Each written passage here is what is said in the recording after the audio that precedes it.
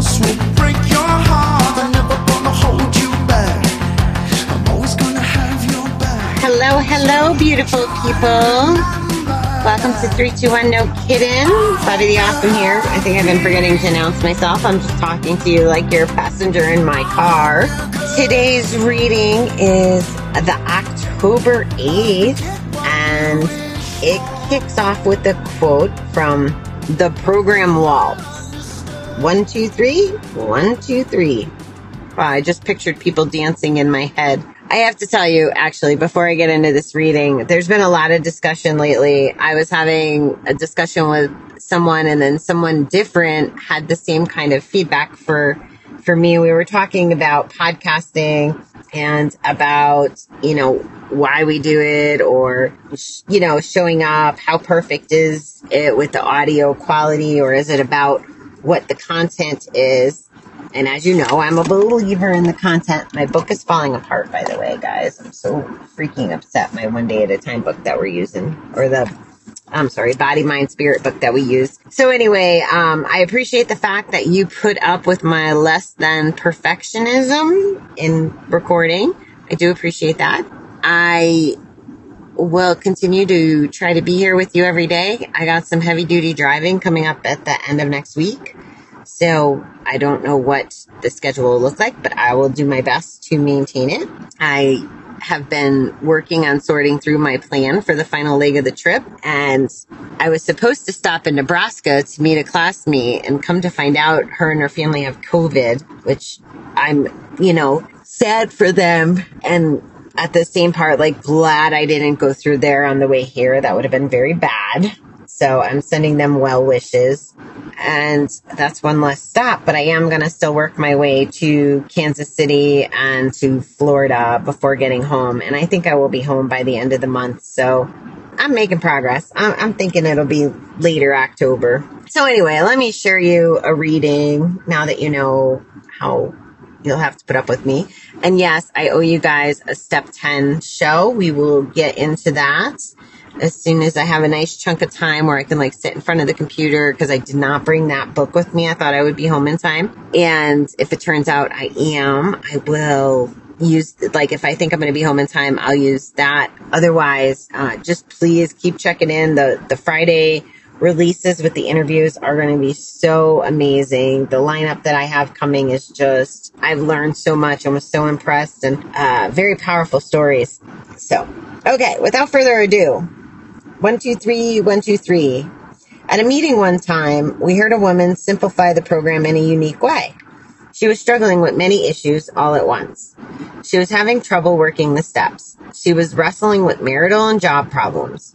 She said that what has been the most helpful to her is the program Waltz. This, she explained, is her way of simplifying recovery. Whenever she feels overwhelmed, she goes back to the first 3 steps. 1, 2, 3, 1, 2, 3. In this way, she said, she concentrates on the principles that help her most in times of need: powerlessness, surrender, and letting go. These first 3 steps help her get centered and remind her of the thoughts and spiritual guidance that help her most. Sometimes we can end up spinning our wheels in the program, and we find we must move on and take a 4th step in order to stay balanced. It's nice to know, though, that all the steps are all available to us, that we can go back and start over when we need to. Although 1, 2, 3 may not be as effective for all of us, it can be a useful tool for focusing on the basics in our own recovery. Today, I am thankful for the wisdom of those who are in recovery with me. Wow. So that's true, right? If we expose ourselves to other people in recovery and we just listen, we can get so many nuggets and so many things that are helpful. Or at least that's been my experience. If we listen, and then, the next step might be applying. So this reading kind of captures simplifying recovery, in a way, giving ourselves a solid baseline that can help us cope with pretty much all of life. Powerlessness, surrender, and letting go. And we talk about these all the time, whether we call it that or not. But the powerlessness, to me, interprets as the serenity prayer, really just knowing that we don't have control over everything. I can't control everything, and I need to, when I can't, surrender, which means, like just easing into it, not fighting, because that resistance creates a whole other kind of, I want to say, shit in our negative bucket. Like if we're fighting, nothing good comes out of it. So surrendering to just life on life's terms is another one of the cliches in the rooms. And it's true. We're still suffering through COVID. So school's different, work's different. So many things are different. We can't do all the things we wanted to do. And we just have to, we can't control that. So we're powerless over COVID. We have to surrender to the new way of life that, the experts who are doing the best they can tell us to follow, follow the rules, do the thing, and then letting go. So those first two things don't work, I don't believe, real well without the letting go of what we can't control or the things that we need to. Like, I could walk around with a scowl on my face every day about COVID and be like, this sucks, like we all could. What do you mean I couldn't take an airplane to travel to do all my vacations this year? I was powerless over that. And I had to just surrender to that, which I did, which in the background helped me move the needle on my life and my businesses and all of that. And then, if I didn't let go of it and I just sat there in misery, I wouldn't have been productive. And letting go of that stuff, those feelings, and don't get me wrong, I'm not invalidating your feelings. Like, you should be able to feel angry, hurt, miserable, whatever you're feeling. That was the point of us starting to get together at the beginning of COVID so that we could process our feelings.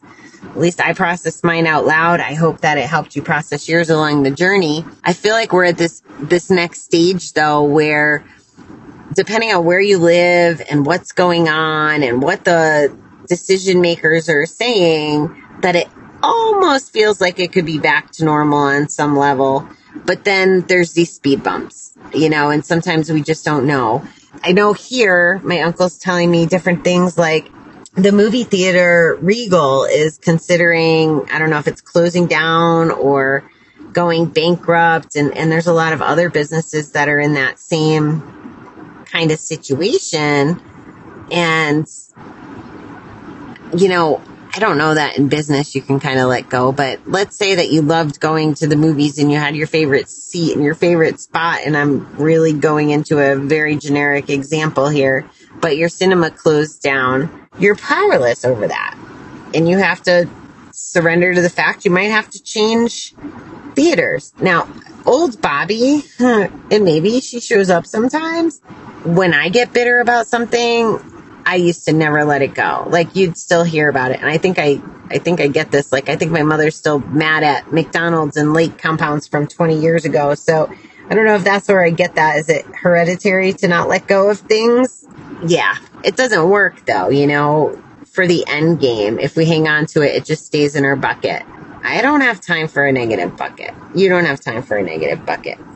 So this reading talking about just going back to the simple way of letting it go, being powerless, and just surrendering to the moment and going with the flow. I promise you, your life will be much happier if you can learn how to do these things.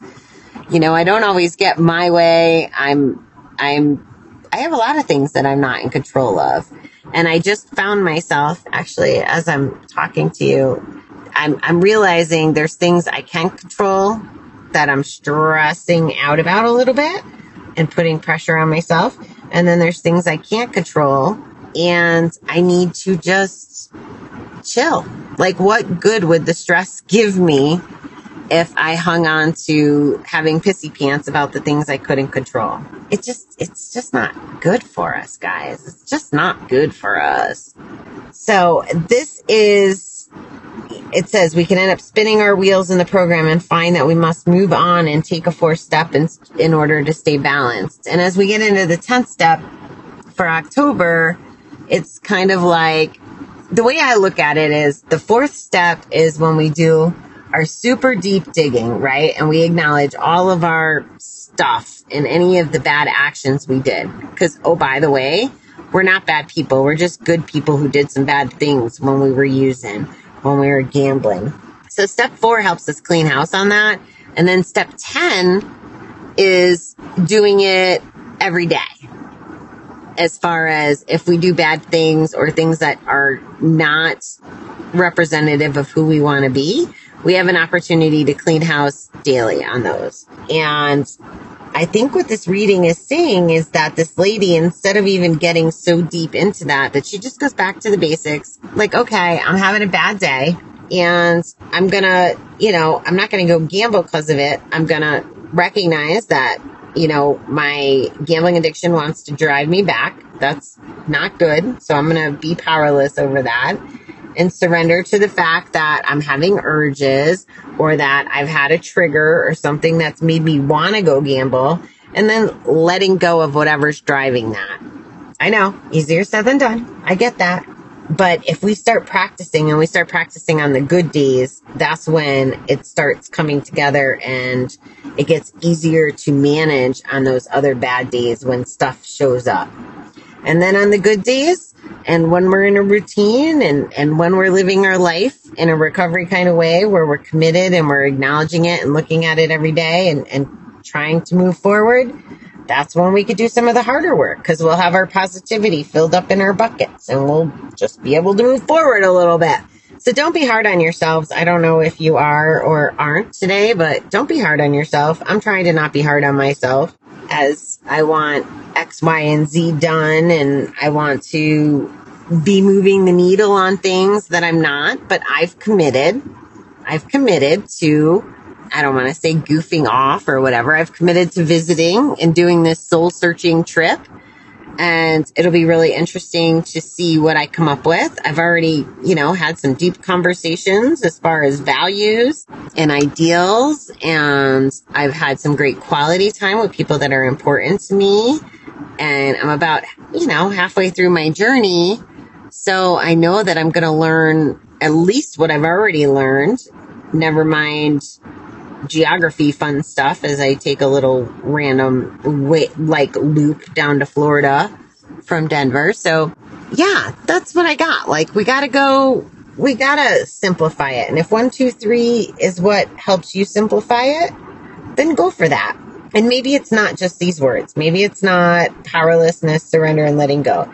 Maybe it's just addressing things, or maybe it's the concept of being present.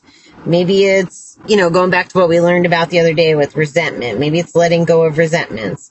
Whatever those things are, that's what we need to be doing.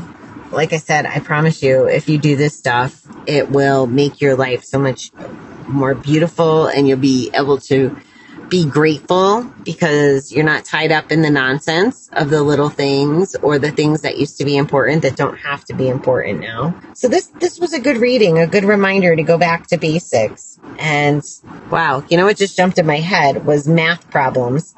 Like my little cousin, I guess, is really frustrated by math and decimals and fractions and all that stuff. And I could remember being a kid too and thinking like, what do we need math for? I think actually my ex-husband used to say like, what do we need algebra for?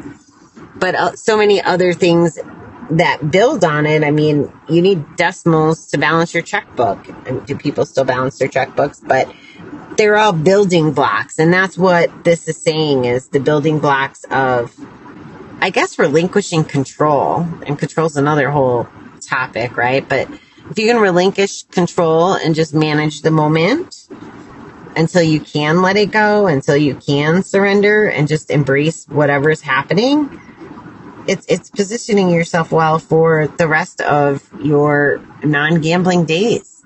And eventually it becomes habit. So practice makes perfect, right? So I will challenge you guys today to be thinking about that. Are you taking on too much even when it comes to your recovery? How are you handling things that come your way? Just start looking at those things. Be mindful of those things.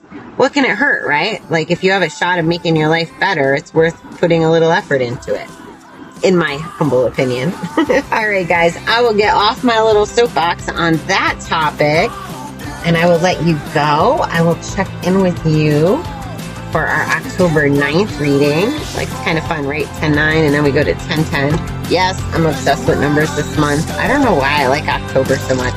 Maybe it's because I got married in October, you know, once upon a time, or maybe because of 10-4, maybe 10-10. I don't know. I like it all. I hope you're having a great week, guys. I love you all. I appreciate you being with me and tuning in. It's an honor to share my journey with you. Thanks so much. So long.